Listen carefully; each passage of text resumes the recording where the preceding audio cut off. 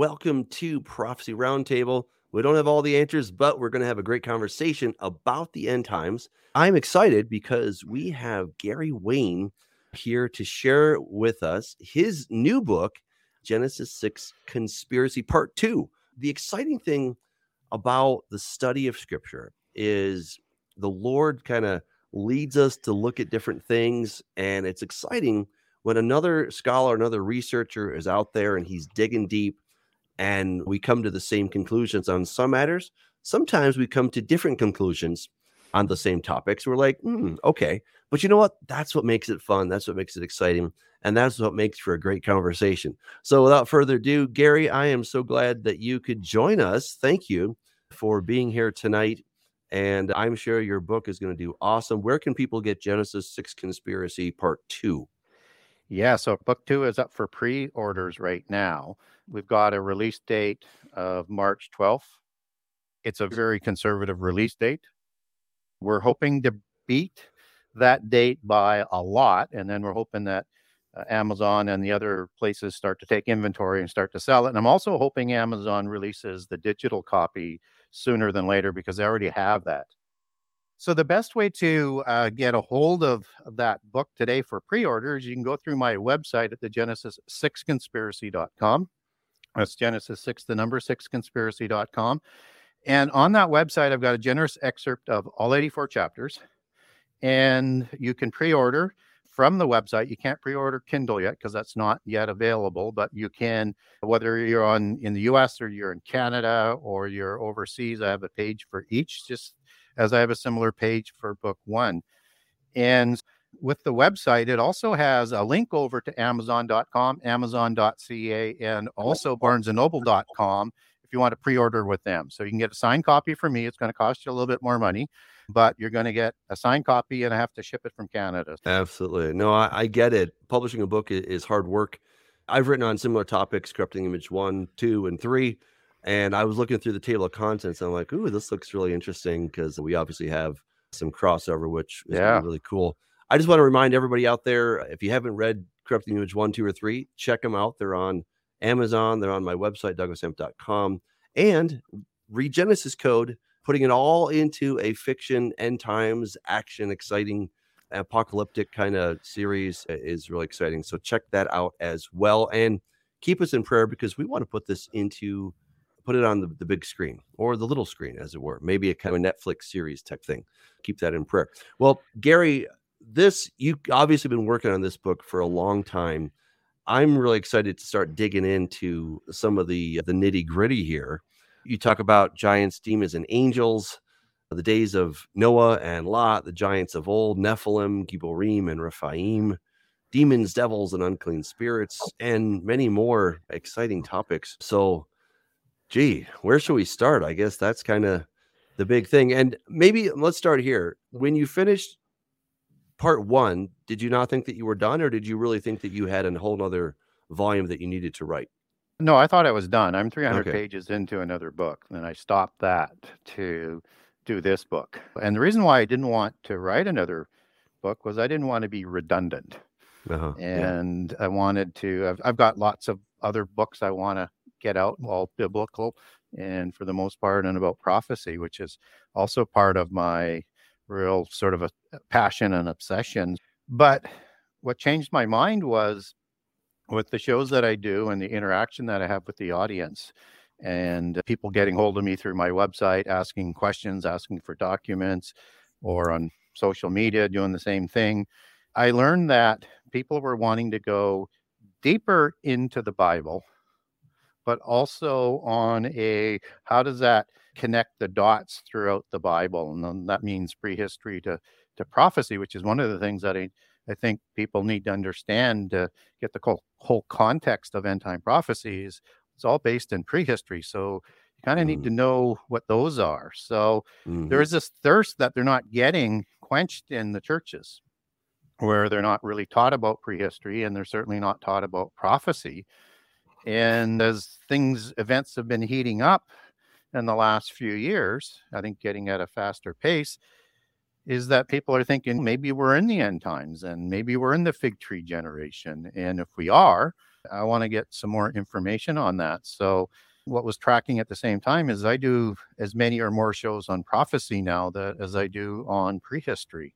I still like to do a mix, but it's about the thirst that was out there. So people said, we don't have enough information in a way that we can make sense of it. Is it possible to do that? And I thought, well, yeah, there's a bunch of research I didn't put into the first book because I didn't want to go that deep. And then there's other parts I wanted to expand on. And so I thought, I got pretty much know what I want to do. I just don't know how many chapters it's going to take to do it. And you still can't get it all in. But and so there's another one in the back of my mind. Maybe I'll do after the one I've already started. So. I feel your pain. I really do. When I finished Scripting Image 1, I thought I had said everything I needed to say on the topic. And I was like, oh my, there's a ton more to say. And so I'll probably end up doing 4. That's the goal.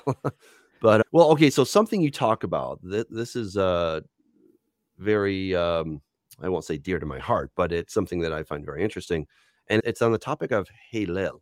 So just for our listeners, Hallel is the Hebrew word in Isaiah 14:12, how you've fallen from heaven, O Lucifer. That's the English translation that many King James and others have. Some say day star, morning star, depending on the translation that you're reading. But the underlying Hebrew word is Hallel, the Septuagint translated as Eos Phoros. And so I would love to hear what you've discovered about this entity, kind of what your bottom line is. So go for it. Well, when I was doing the research for the first book, and in the first book, I used the NIV because that's what I came back to Christ with. But after a while, you have to understand the King James Version, which was a struggle for me to do. So I needed to understand the Bible from a common language or my modern language before I could go back. And then I found using King James permitted to me to go deeper. But something struck me about the King James, which was really odd, was it was different than the Bible that I came back to Christ with. So I thought, well, that's really strange. And as I did the research for the first book, you quickly learn that Lucifer is the god of the Freemasons. And another name for Lucifer is the great architect of the universe. That is the same name of the god in Zoroastrianism and Mithraism. And so I'm wondering, what the heck is an Italian word inserted into the English language for a Hebrew word, Hallel, doing in the King James Version Bible? It just makes no sense to me. And that it should probably be Satan, because or translate it directly as Hallel, as you would translate Michael or Gabriel or angelic names, instead of this, maybe the meaning which they're trying to strive for. Why not just translate it directly? And so then it also struck me that this is obviously, to me, and I may be wrong, and a lot of people might disagree with me, especially when I bring it up, is a lot of people think that Lucifer is a Nephilim figure in that, or a giant figure, or another individual, but they never went to heaven. And there's a whole bunch of passages, whether it's in Ezekiel with the king of Tyre, it's the same thing. There's just passages that doesn't fit within that text. Yeah, and Hallel is a derivative, as you know, of Hallel. That is an allegory for the king of Babylon, but that doesn't show up in the Bible either. But the king of Babylon does in Isaiah 14. So I wanted to understand what was going on there. And what I kind of reasoned on it is it's like a very special kind of prophecy that has information about prehistory, has information for a prophecy just after the time of the prophet or in the time of the prophet. And that it also has events that seem to fit Antichrist for the end time. And so I started to look at that and saying, well, maybe they're talking about two figures, and the king of Babylon is a little bit different. You also get the Assyrian that shows up as another allegory at the end of Isaiah 14. So that's sort of how I got into it. Yeah. I was about to ask you about the Assyrian. Nelson Walters put out a recent teaching on the Assyrian and the parallels between Ezekiel 28 and Isaiah, that this is an entity. It's discussing like a human king, but as it develops, it's not talking about a human, as you were just pointing out. So yeah, and I think it's the end-time Antichrist figure again there that will be killed on the mountains of Israel. And just as the Assyrian is there in the book of Micah, in the time of the second Exodus. And there's a lot of passages that you can connect that's more is fitting of the Antichrist in the Old Testament for the Assyrian than it is for whatever a generic Assyrian would be, which you would think would be the founder of the empire, and maybe an Antichrist wannabe, just as the beast empires seem to have always put up Antichrist wannabes that were leading those empires. And that's what I was talking about as far as the beast, the first beast. I believe actually the first beast might just be this Assyrian entity being referred to, as you just pointed out in Micah. What most would call the Antichrist. Yeah, I certainly would put Assyria in there before Babylon, so as part of the seven. But then I would need to add in one other one, and you either would take that back to Babel, but then Assyria comes out of Nimrod anyway. So one of the things I connected together, which is seemingly likely, is all the beast empires have this interesting relationship with Israel and Judah. And so I think Egypt is more of the first beast empire, and Assyria would be the second one. And it's interesting that you have in Ezekiel 32 the passages about the terrible ones, where Pharaoh was communicating with not only the mighty ones as the angels in the abyss, but also the terrible ones. And I think it's because he's communicating with like other Antichrist-like figures, just as Pharaoh would be representative of an Antichrist type Pharaoh from the original Egypt beast empire. I think there's relationships there that help define what the beast empires are, which helps you as you get into the end time. I've got a question for both of y'all, because I guarantee y'all have done more research and deep digging into it than I have. But I have read, and it's been quite some time, that Egypt, in other words, the Egypt and the people that were ruling Egypt at the time that Joseph was in the land and Jacob and the other sons went there, actually were conquered by Assyrians, who then became the pharaohs of what would then oppress Israel. Have either one of y'all done much research into that, as far as how there was an actual transfer of power? Yeah, so there's lots of versions on that, and they name the pharaoh a different name, but they're talking about that same period. Are you talking about the Hyksos? Is that what you're referring to? Or no, I don't think so. That would be obviously later in time. This would be, and this is from a polytheist perspective for the most part, although you have a Targum that refers to it, and you have some Ethiopian scripture that would also, from biblically based, would refer to that as well, kind of almost like a Targum, like an editorial comment. But Lawrence Gardner asserts that it was either the son of Nimrod or his grandson that usurps the Hamites from the Pharaoh dynasty and puts that bloodline on that throne. And Nimrod by then had been intermarrying with the post-Diluvian giants and creating hybrids that would continue to work with the giants after the floods. I can't quite remember the name of the Pharaoh that we would understand in secular history as Menes, or the son of Menes, or the son of Narma, but that's their accounting of it. That's how that bloodline from Mesopotamia transfers over to the pharaohs and starts the true pharaonic dynasty. That would, again, it's been years since I even read that, but yeah, it was interesting, especially with this Assyrian being like the prince of Persia or the prince of Greece, a prince of Assyria. Yeah. This, like you just talked about, this in other words, not just a human, but a lesser created God, one of those 70, maybe that was put in charge of the nations type. Or a demigod of one of those gods. You can look at you can look at some of those passages both ways, and it's as you're reading on that in some of the prehistory. So it's hard. But the demigods kind of classified themselves as a god anyways, right? They were just a lower level of God. So that's why it gets a little bit confusing. No kidding. Yeah, it's definitely challenging to look at the ancient mythologies and then try to connect the dots entirely with the Bible. You can kind of do it, but you can't do it with great precision. So it's certainly difficult. Okay, go on about Lucifer. What's your kind of bottom line about, is that Satan, Halel, are these all the same entity? Yeah, I think so. And I was hoping we'd come back to that. Yeah. I would definitely agree. And I think that the king of Tyre is actually Melkart. That's actually the same entity, in my opinion. Well, what's interesting about the king of Tyr in terms of the angelic type figure, the cherubim, the anointed cherubim, he walks amongst the fiery stones like the seraphim do. Mm-hmm. So again, that's why I look at Tyr as the king of Tyr, Tyrus, as being a similar type of character that's used in that prophecy. So again, you get a prophecy for the time of Ezekiel, you get a prehistorical information, and you get things that seem to be more applicable again for the end time Antichrist, who's going to emulate Satan and go into heaven, as Daniel 8:10 talks about. But for me, I think it's important to get this point out is that I look everywhere possible to look at what Jesus said.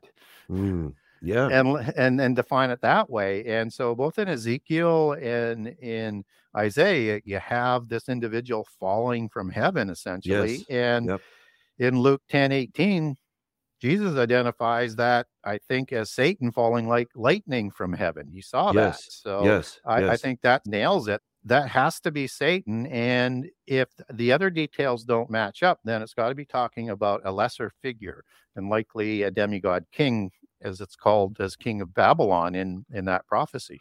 What's so amazing is that Halel, or I think it's Enlil, I'm not sure if you would agree with that, but I think Halel is Enlil. Enlil had a son. His son was Ninurta, which is the Mesopotamian version of Nimrod, right? And then, of course, Genesis chapter 11 tells us, or 10, tells us that Nimrod began to be a Gibor, a Gigas, a hybrid. Yeah. So, and it's interesting, we start looking at the ancient iconography, you see that a lot of the same icons that were used for Halel or Enlil were actually used for Ninurta at the same time. So there was clearly a kind of a hybrid relationship going on there. Yeah. Cool. And Gary, you just mentioned it about Daniel 8. That passage has always intrigued me. And back when I was solely a futurist, now I'm a preterist, historicist, futurist. I'm a cyclicist, if you will. In other words, that prophecy is a pattern. It's a repeating pattern. And so I can certainly see how Daniel 8 was fulfilled, but it will yet to be completely fulfilled. And I didn't ever see Alexander, any of these people necessarily going up to the host of heaven and kicking out other heavenly beings. Is that your understanding that this is an end times? None of the Antichrist wannabes made it to heaven. Let's put it that way. And so, but Antichrist will, as it's prophesied in Daniel 8:10. So he's actually going to throw down some of the starry host. And that's at the midpoint when he comes to power, which is the same time as the war in heaven with Michael standing up to fight against Satan and his angels. And they throw all of the rebellious angels down to the earth. So it seems to be about the same timing. And of course, Antichrist is going to receive the power, as false prophet does, from Satan. And so one presumes they're working together, and he's going to do for Satan, or try to do, and at the same time to put his throne on there as well. It's really kind of interesting. Hey, and Doug, real quick, all right, are you too, Gary? But it's verse 11, even against the prince of the host, I believe that's most likely Michael, when Michael stands down and God actually almost allows Satan this authority here on earth. It was thrown down. But it says he takes away the regular burnt offering away from him and overthrew the place of his sanctuary, even against the prince. Obviously, that's not Yeshua. That couldn't be Jesus, unless it's being allowed and permitted as part of the redemptive plan. But what are y'all's understandings on who that Prince of Hosts is? Maybe Michael, that's the archangel for Israel? Well, I think there's a number of passages where you really have to look at them as closely in terms of what it's talking about. And the prince of the host, which is the angelic army, Saba, who's leading that army. It wouldn't say that you could put Jesus into that, but it's Michael that's fighting against the beast empires that I think prevents Antichrist from coming to power until the ordained time. And then it's Michael again fighting in Revelation 12. So I would be happy with either, but I would lean more towards maybe Michael there. Some people also think in the time of the Exodus with Joshua before the destruction of Jericho, that Some people think that's Michael, but I think when you look at that closer, that's definitely Jehovah. Yeah, I would agree with you. And I definitely think that the Prince of the Host is definitely Michael that's being spoken of there. And I would suggest that in 2 Thessalonians chapter 2, the one that is restraining will do so until he's taken out of the way, that's actually Michael. And the apostasia is the falling away from let's call it a covenant relationship with God. Yep. And they're going to enter into a covenant with death and Sheol per Isaiah 28. Yes. And because I think this whole thing, I think we might agree here, Gary. I we think do 100%. I think the whole battle is a legal battle. So Scott, that's in your domain. It's a bunch of lawyers fighting. I think that's really what this is. It's not who has the bigger tank or the bigger guns, but who has the legal argument. I use that loosely, but the legal precedence, if we will. That's what we call it. Yeah. And I think this is where the world is going to give the Antichrist the authority to say, yes, we want you to be our king. Yep. So exactly. And I used to think early on, and probably about 10 or 15 years ago, maybe more now, I started to think, was it really the restrainer, the Holy Spirit, which is the standard doctrine? And I get that. And I used to think that. Yep. But I get so many more passages that would seem to indicate that it is Michael. And so, Gary, not only is it the Holy Spirit, it's the Holy Spirit in me and you. And once we're removed, then evil can run amok. And what's even crazy is then some of these people say, and the rapture could happen 5, 10, 20 years before the beginning of the tribulation. I'm like, really? We're going to have the world without the influence of the Holy Spirit here for 5, 10, 20 years, and that won't be a tribulation unto itself? It doesn't make any sense. How the Spirit of Yah is omniscient, omnipresent. The Spirit cannot be removed. And we get passages, and I know people will try and reimagine it differently in terms of what Jesus said. But if you look at the parallel accounts in the book of Mark and Luke, they're talking about the wisdom and the Holy Spirit, the Holy Ghost providing that Spirit to testify and do the testimony for Jesus before the abomination. So the inference would be likely in the first 3.5 years, and maybe even before that, right? And so no matter what, the Holy Spirit is going to be there up to at least the midpoint of the last 7 years. Now, you can also make that as a case, well, then that could be the restrainer, but not from a pre-trib perspective. But again, I think the passages line up better with Michael and just seems to fit. And it's Michael that's being talked about throughout the beast empires and in the end time. And again, he stands up in Daniel 12 at the midpoint of the last 7 years.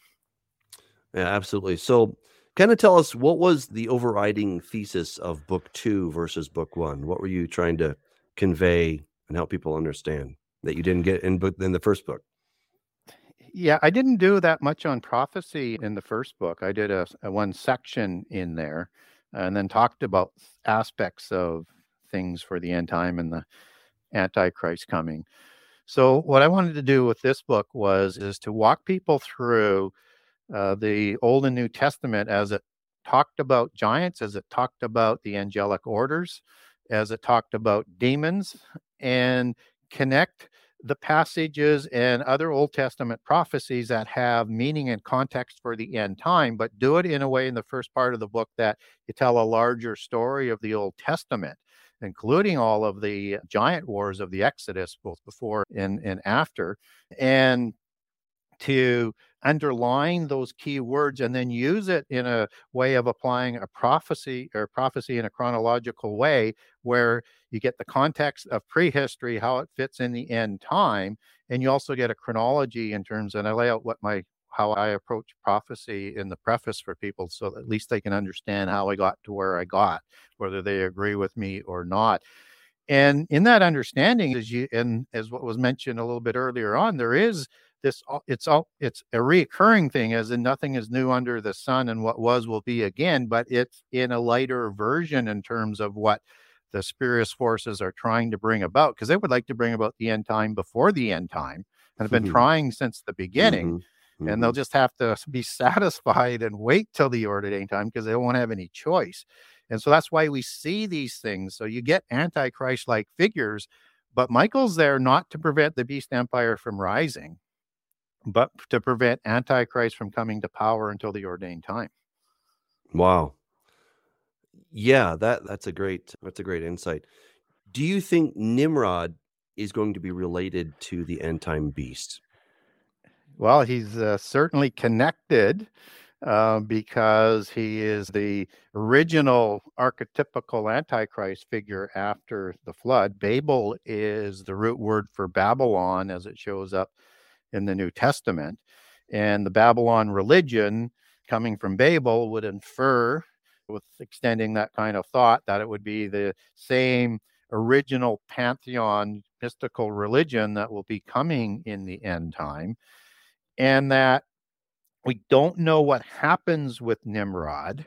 So there's a theory that's out there that if he became Gibborim, a mighty one, did he change his nature somehow and somehow became more Nephilim or Rephaim-like? I know his father biblically is Cush, but we don't know who the mother is. But typically, you're not going to see these individuals in the Table of Nations unless they are directly from Noah. And so that's why you have the father that shows up. And when we have like patriarchless nations like the 9 Canaanite nations, those are likely Rephaim patriarchs. Mm-hmm. And in the new book, I'll trace that back to Rephaim names using patronymic titles, using patrial name places and things like that to come up in other sources that might even name that particular giant or a god that would have produced that giant. And Ugaritic texts are a great help in some of this and a whole bunch of other sources. Yes. So I think if he, however he did it, became changed, more than breaking the vows, more than the rebellion, like then, as a lot of people speculate, maybe he's part of the one that comes up out of the abyss. I don't rule that out. That's not my most favorite ability, but what I do know is that's the first understanding of what we should prepare for the end time, because we get that account. Just as I think in World War II, we get a more closer analogy. It's not a full world empire because it's not permitted to happen. Right. But that is an Antichrist archetype type figure trying to do the same things that Antichrist is going to do. Well, his very name is Let's Rebel. That's what Nimrod is. In the Sumerian and Akkadian versions, Ninurta is Lord of the Earth, right? Yeah. So he's both the rebel and he wants to be Lord of the Earth, right? That was his big idea. And then the word Rephaim it's related to the word Rapha, which is to heal. Yep. My theory on this is that they might have been called Rephaim is because in some way they were healed of their mortality. It wasn't a permanent healing in God's economy, but it was at least a pretty good Band-Aid for a while. Yeah. Well, what's interesting? What's interesting about that, and I know you know this as well, is that RPM would probably be the Semitic root, and in the Ugaritic text, you have, as it's transliterated, Rapiu and Rapium from RPM, which is probably the root Semitic word for Rapha in 7495 verses 96 and 97, which are the spirits and the giants, respectively, as I laid the numbers out. But what's interesting about the accounts of the Rapiu and the Rapium that are in the Ugaritic text, not only are they the dynastic kings, but they are also warriors, and there's also GBR that's in there for a root word for Gabur, it seems, for it's almost as a race of giants versus just mighty ones that is in there. And they were healers, not only of themselves, but of others. Right. Did you pick up on the name of the god of the Amorites, that his name was Martu, which is the same exact root? Isn't that wild? You're like, okay. I mean, there's clearly a connection there. And studying the Ugaritic text is very interesting because they talk about there was a god named Og who was the king terrible one.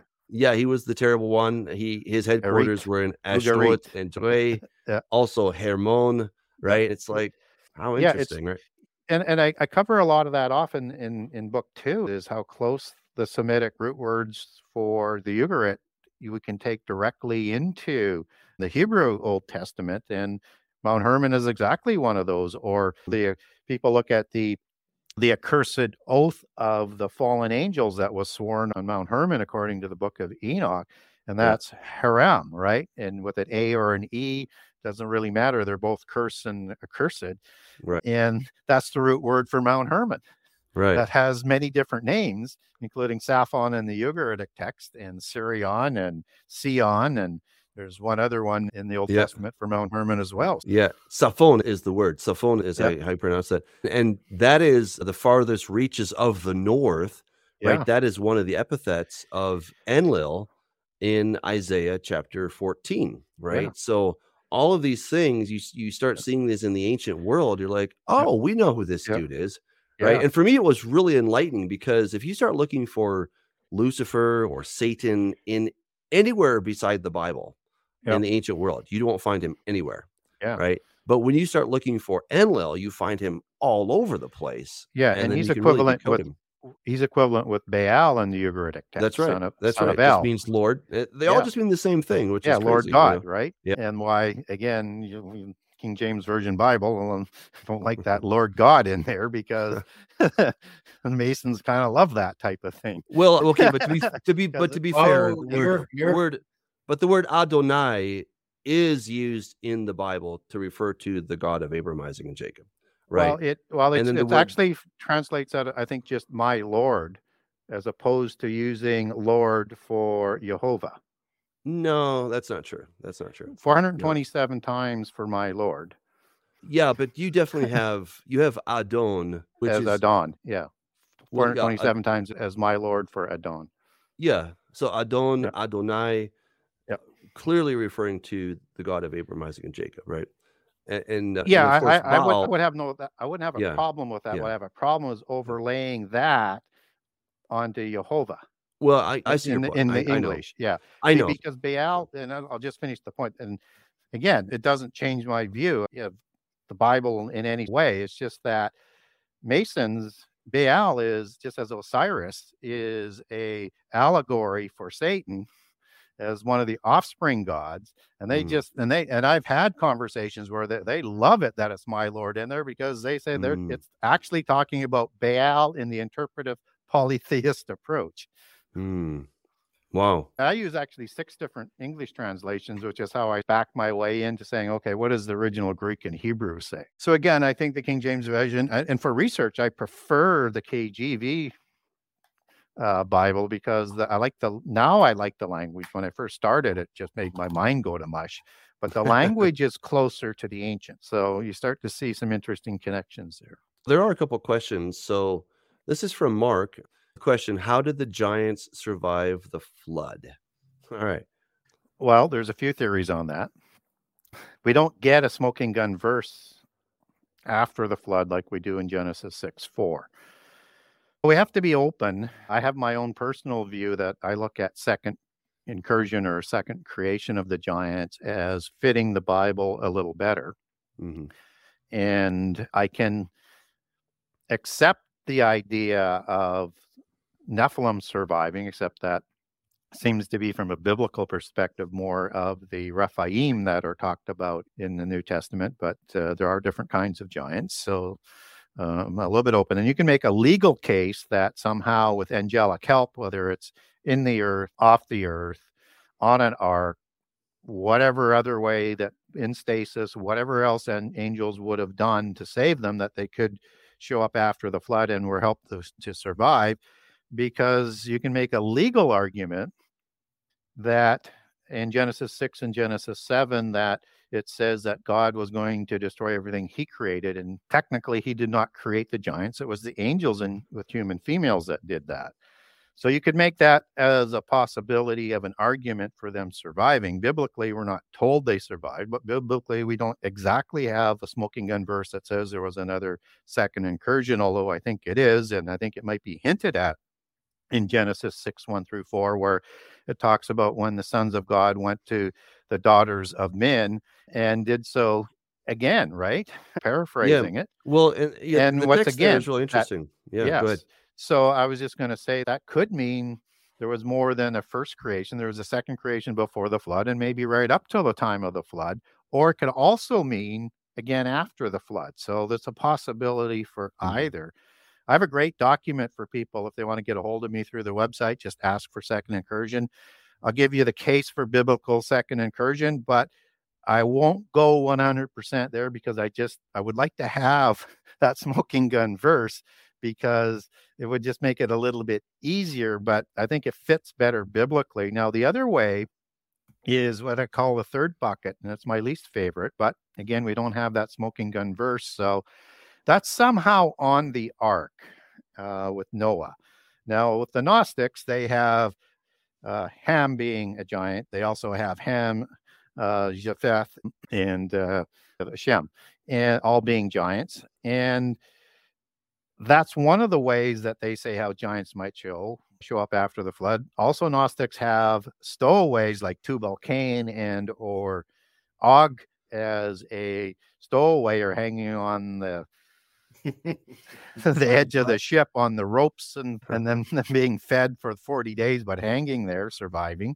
And then there's the other theory that it could be from the wives, that there was impure DNA or the DNA of the Nephilim that were part of the wives of the sons and or even of Noah, as some of them would extend that. And that's the DNA that you see show up in the Canaanites. I think there might be, I don't think the DNA was corrupted, in my opinion, in how I understand it. I would think that you would have additional DNA, but for all four races, so that the wives would represent all four races. And I would think the wife of Noah came from the Sethian lineage.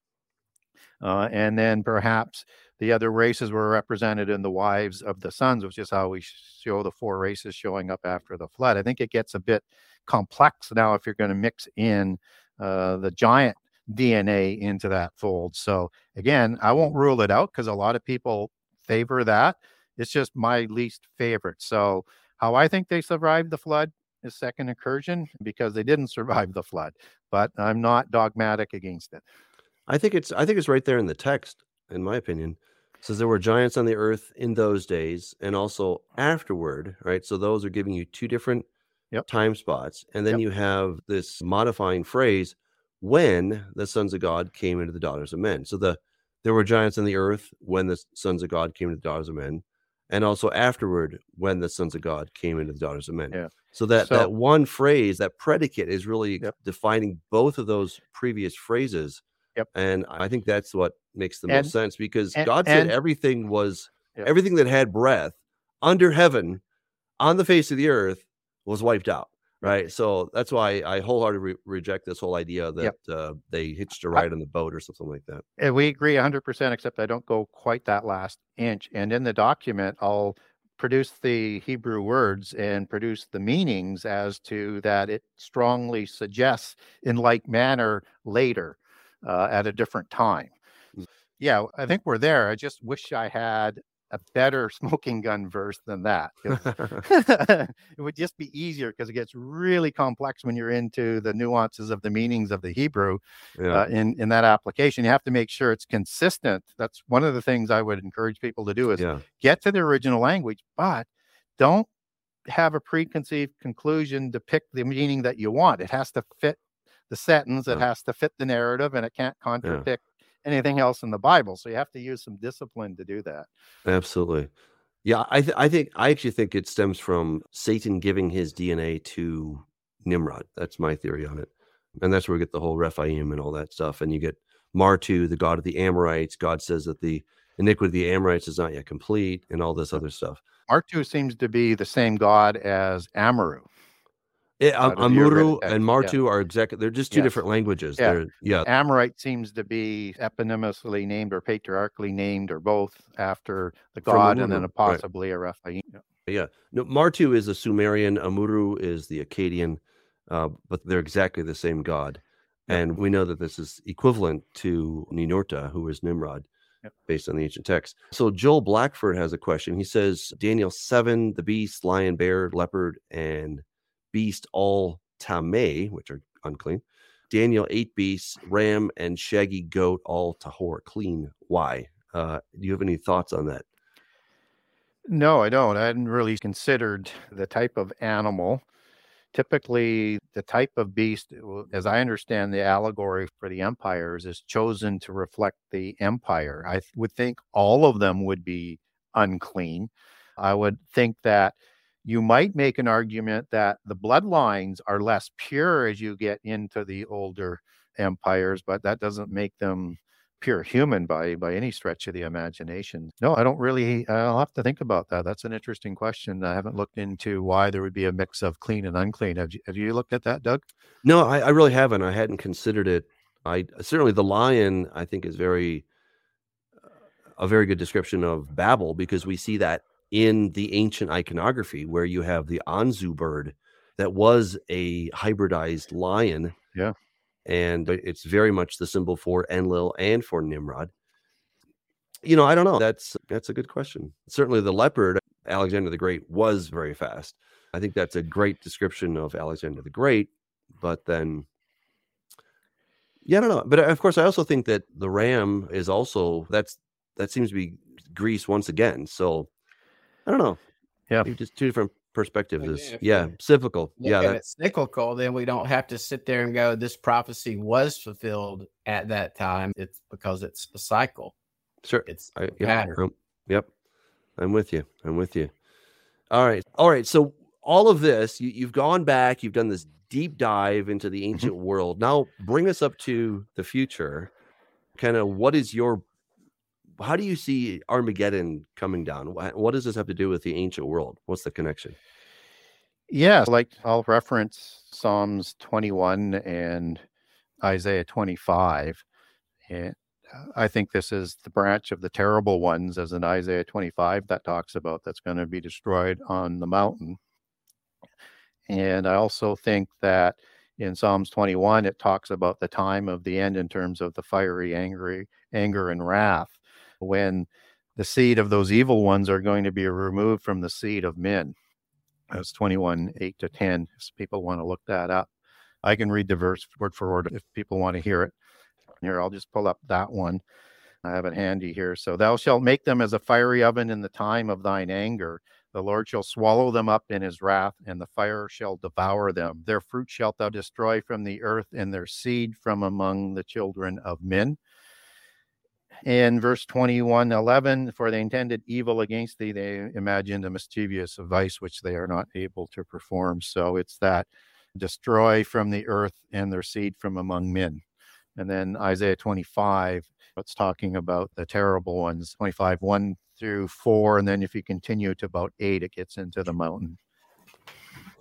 Okay, verse 8 is pretty cool. Your hand will find out all your enemies. Your right hand will find out those who hate you. And it's going to be Yeshua doing deed. So it's Doug and I had a debate with a guy that wants to have Yeshua being a lesser created sun god. That's the eternal barbecuer. So when I see passages like that, it makes me feel better about my position, understanding that Yeshua is not a lesser created guy. Yeah, and then you've got that really interesting passage in Daniel 2:43 as well. That's talking about two different seeds again, and that being the seed, one seed coming out of the metallic empires, and then mixing with the seed of men. So there's a good case in the Bible, and particularly when you match that up with who the terrible ones are and the branch of the terrible ones. And who the terrible ones are in Ezekiel 32 and in Isaiah 14, when you start matching that up. And again, Arit is that terrible one term. And you have, as you were mentioning earlier, Ug, which is Og. I think we talked about that on the last show, OWG back to UWG, and UG removing the almost silent consonant that's in there, Ug, the terrible one. And that was a city, right? And be Kiriath Ugarit. And or you could go Ugaritim as Og the terrible one, and he's the last of the Rephaim, and I think he moves there after the war of giants in Genesis 14, and will rule over the Amorites from there as well, with Sihon with a sister kind of empire there. I think he starts off in Ugarit and then moves after the Rephaim are wiped out in Genesis 14 in great So you're suggesting that Ugarit is from the word Ug or Og. Is that what you're suggesting? Yeah, Ug and Arit. Arit has been, as the definition for terrible one, or as it's translated into English, as terrible one. Okay. Interesting. I was just going to say, like you brought up Isaiah 25 and verse 8, he will swallow up death for all time. Obviously, Paul's quoting that, I believe, or at least alluding to that in Romans. And as well as I think it's Hosea, oh, death, where's your sting? But and I was just thinking about this. There's going to be people dying in the millennium. So is it possible that some of these passages would not be completely fulfilled until after, at the end of the millennium, when Satan is released and the final rebellion is put down? In other words, there was an initial rebellion put down in Genesis 6. Yeah. There's another rebellion put down at Yeshua's second coming, but the final rebellion, number 3, which is a pretty significant biblical number, is not going to be put down until after the 7th day. What would be both of your opinions on that? Death will still occur in the millennium if we take the passages literally. Mm-hmm. Did you want to answer that first, Doug, or do you want No, me go to? ahead. Oh. Well, I think we have 2 Gog wars, and the one you're referencing is the one at the end of the millennium versus, I think, in the last 7 years, just before the midpoint, and probably consistent with Joel 1 and 2 versus Joel 3, which is Armageddon. And so Joel 1 and 2, Gog war, and Revelation 9 matches up very well. And when I look at what happens in the millennium, is you're going to have survivors, not just Israel and Judah that survive in, but obviously by inference, where you have Gog and Magog in that war, that's a reference of the Gentiles, right? And that you might even make a reference that there might even be bloodlines in there, but I'm not sure that bloodline makes it. But I think there's Gentiles that survive Armageddon and will help repopulate the earth. And Satan's only released for a short season.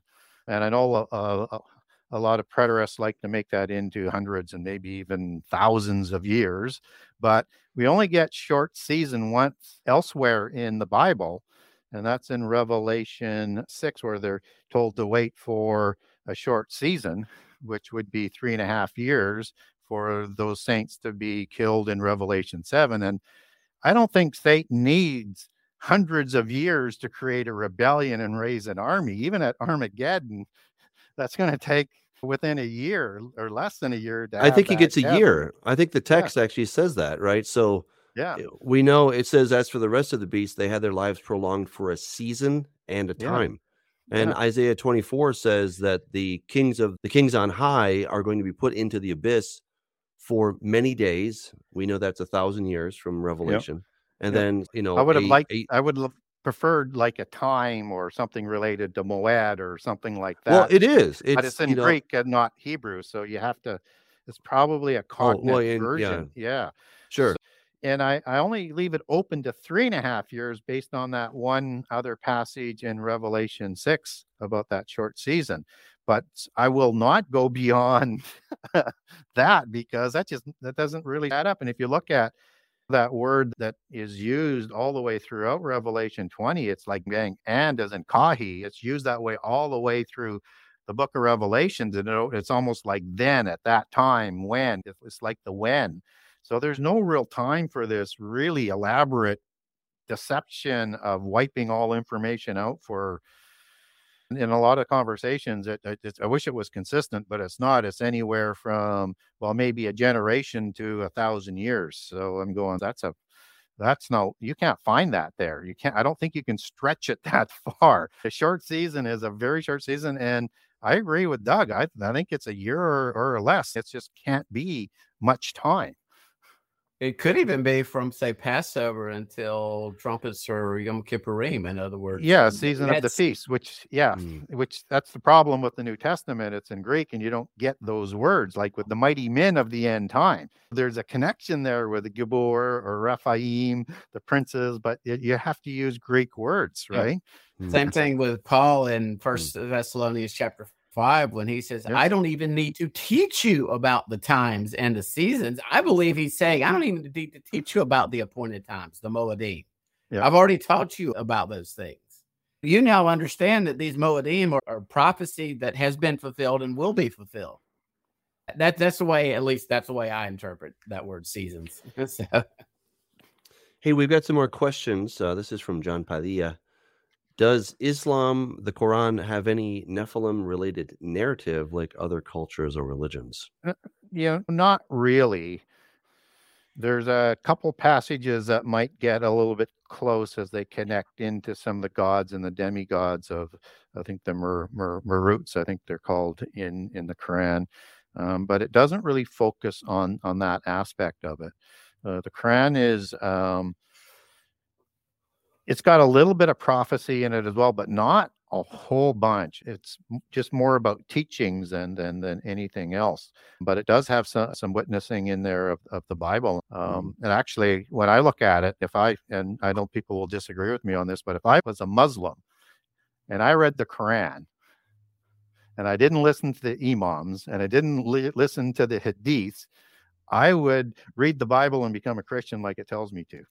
And people have done that, actually. Yeah. And it's interesting that we're talking about Islam. I had to drive the other day, and I listened to an expert on Islam for 2 hours, and he was talking about some of the Islamic apologists that try to use stories. A lot of the historical accounts that are in the Quran are actually from Jewish sources, not biblical, but Jewish sources or Christian sources in the 2nd and 3rd and 4th and 5th centuries that they're trying to say, see how this is the word of God. And all Muhammad was doing was plagiarizing, essentially, as far as that part of it. He got mad when people didn't convert. That's like Luther did against the Jews. I don't know what the true nature of the Quran is, but all I ask people to do is, and I don't promote Islam in any way or the Quran in any way, all I would say to Christians is just don't pull off the internet what somebody says it says. Get the book, get the passages, and don't take it out of context. No kidding. Do a little research and don't just listen to a 20-second soundbite. Yep.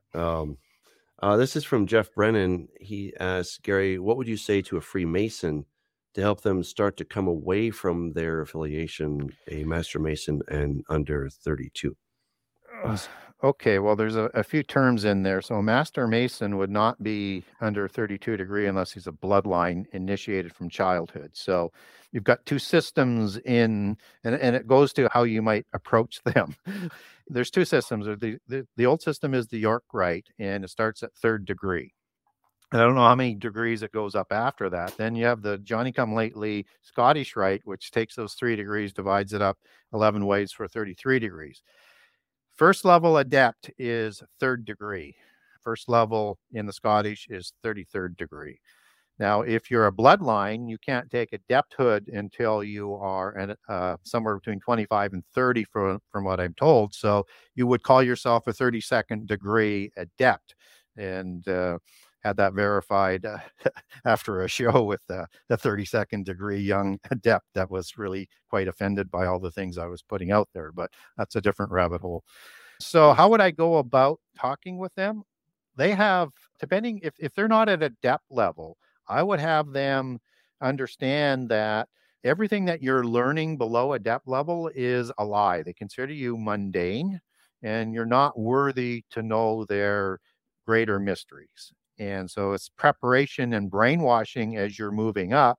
And then as you get to adept level, you better be prepared to say yes or no to an oath of loyalty to Satan or Lucifer or the great architect or whatever they're going to use for an allegory for the name when they learn about who their God is and claim him to be the equal of God. And if you're not prepared for any of that, you should get out, because you're going to have a day of decision that you're going to have to make. If you're dealing with an adept, you might find it that they are less aggressive, and they do tend to appreciate more that if you have some knowledge and information and you're firm in your beliefs, they respect that, versus if you don't, they even consider you even more mundane. Their issue gets to be, though, is how do you convince them that they're going to be permitted to leave and that they won't be persecuted after that, and that it will actually save them? And that's where you really, it would take a fair bit of time, because they will be persecuted by their family, by people within the craft, especially if they've got higher level of knowledge and they don't want them out there. And you may have to go into hiding. but you can renounce that oath. You will be accountable for that oath, but I think you can still renounce that oath. But you're going to really have to be faithful going forward and not be lured back into that.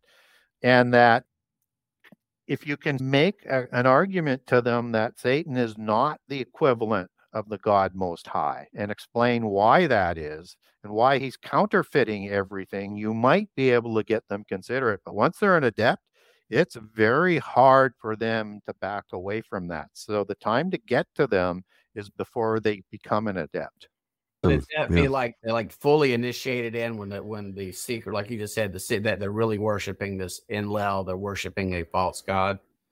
Is that so Freemasonry is a classic for their allegory of Osiris and Isis within parts of their lodges, or different gods from different pantheons, and that's always understood as an allegory, like the other offspring gods for Satan, which is they're all talking about being a sun god, but there's higher levels, right? And they also recognize the parent gods as you move up. They also have the Queen of Heaven as you get really up into the degrees, and the sharing of that power. And in their belief system, that Queen of Heaven would be the counterpart of Satan. And that would be, from their perspective, and you can make a good case biblically that might be the case, is that was his consort that was killed as a Leviathan, just as Satan is kind of a serpent-like Leviathan type character, and there's going to be a Leviathan killed in the end time. So you can make some connections there. And the occult believes that Antichrist system is the Leviathan economic and world order system, which is different than the Babylon system. And that's that Hydra serpent that comes up out of the sea. Now, I talked about a lot of polytheist beliefs, but some of that you can start to look at how they would use that from the Bible, and also how that starts to fit in with how the spiritual forces see the end time in a similar way, but a different outcome. Wow. There's a lot there. That's all I can say. Yeah, because what's interesting is that Hydra goes all the way back to Babel.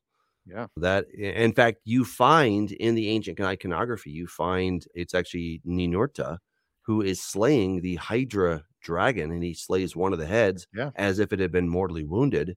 But then he also is the Hydra. That's what the really weird thing is.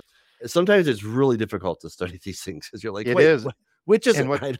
And what's really interesting is in pretty much every polytheist religion around the world, you have in the polytheist system a offspring god versus parent god that is going to kill the female Leviathan, whether or not it's Tiamat, whether or not it's Lotan, Yam, and there's a name throughout all of them. And Indra kills Virta in the Hindu versions. It's the same story that's counterfeiting what happened in the Bible. And that's what they do all the way through. So one of the key things with polytheists is focus on the counterfeiting.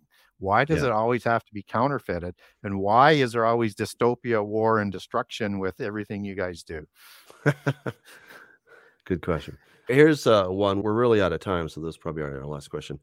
Could the Nephilim be alive today? It's possible. We don't get a lot of evidence for that. I do find the Afghanistan interview that was on Coast to Coast with Steve I thought the details were extraordinary, both from the military side and from descriptions of Rephaim or Nephilim, and that there was in a mountain region. And so I found it riveting. Is that Steve Quayle you're talking about? Yes, Steve Quayle. Yeah. Okay. On the Coast to Coast interview. And so I guess it's possible, but really they couldn't be amongst us in an interactive way, maybe through portals or something like that from the underworld, perhaps, or another way would be speculative, if possibly through stasis, that they were kept for that. But typically, I would say no, except for that one interview that I would leave open a small crack there. I think if we're going to see the impression of Nephilim and Rephaim in the end time, I think from their descendants, I would not be shocked if they recreated giants as we get closer to the last 7 years. And again, they seem to grow up fairly quickly in some of the polytheist versions. That's a possibility from a speculative perspective. but somehow, some way we're going to see them. But I would lean more from a biblical perspective that it would be more likely that we would see some of these demonic spirits released at the time of the abyss opening from the sides of the abyss versus the fallen angels. So I make a distinction there. And I know, Doug, you're a little bit different on that view.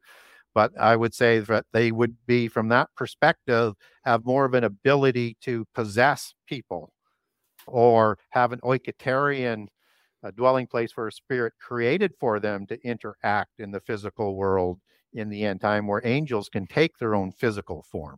Whether or not that's more limited now than it was in the past, I would say there'd be more likely that would be the case than that we're going to see a creation of giants or giants that survived.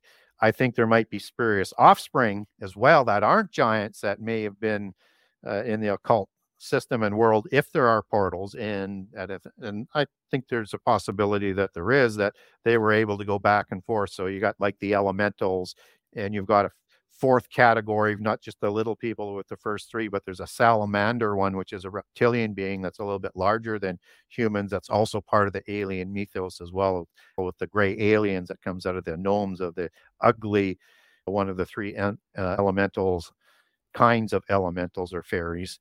And there could be some other creatures that are in there in that visible hierarchy.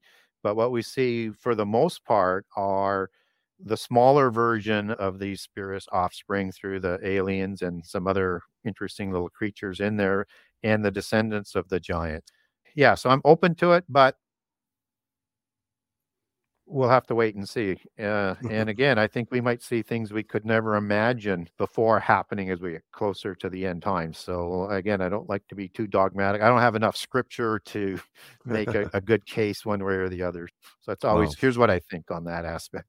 Very good. Wow. Yeah. Well, thank you, Gary. So everyone, you can go to Amazon and you can get Genesis 6 Conspiracy Part 2. You can also get Part 1, of course. That is there on Amazon. Right now, Part 2 is available for pre-order. You can also go to Gary's website. Tell them the name of your website so they can find that. Genesis6conspiracy.com. That's Genesis 6 with the number 6 conspiracy.com. And I have a generous excerpt of all 98 chapters of Book 1 and all chapters of Book 2, which has 84 chapters. And you can also pre-order a signed copy off the website as well, or order a signed copy of Book 1. Awesome. Well, Gary, thank you for coming on. We really appreciate it. This was stimulating, to say the least. And I wish you the very best in all that you're doing. Everyone, keep in mind, we're thinking about having a conference next summer. Something that we're working on, and it would be amazing to see Gary there. That'd be pretty cool. Derek Gilbert he's already signed on. We're working on the details, but more information to come. We're really looking forward to it. And as always, stay in the Word. Let's make sure we love each other, because that's what the bottom line is here. All this Nephilim stuff is fun, but what really matters is that we love God, we love our neighbor as ourselves. Till next time, God bless you.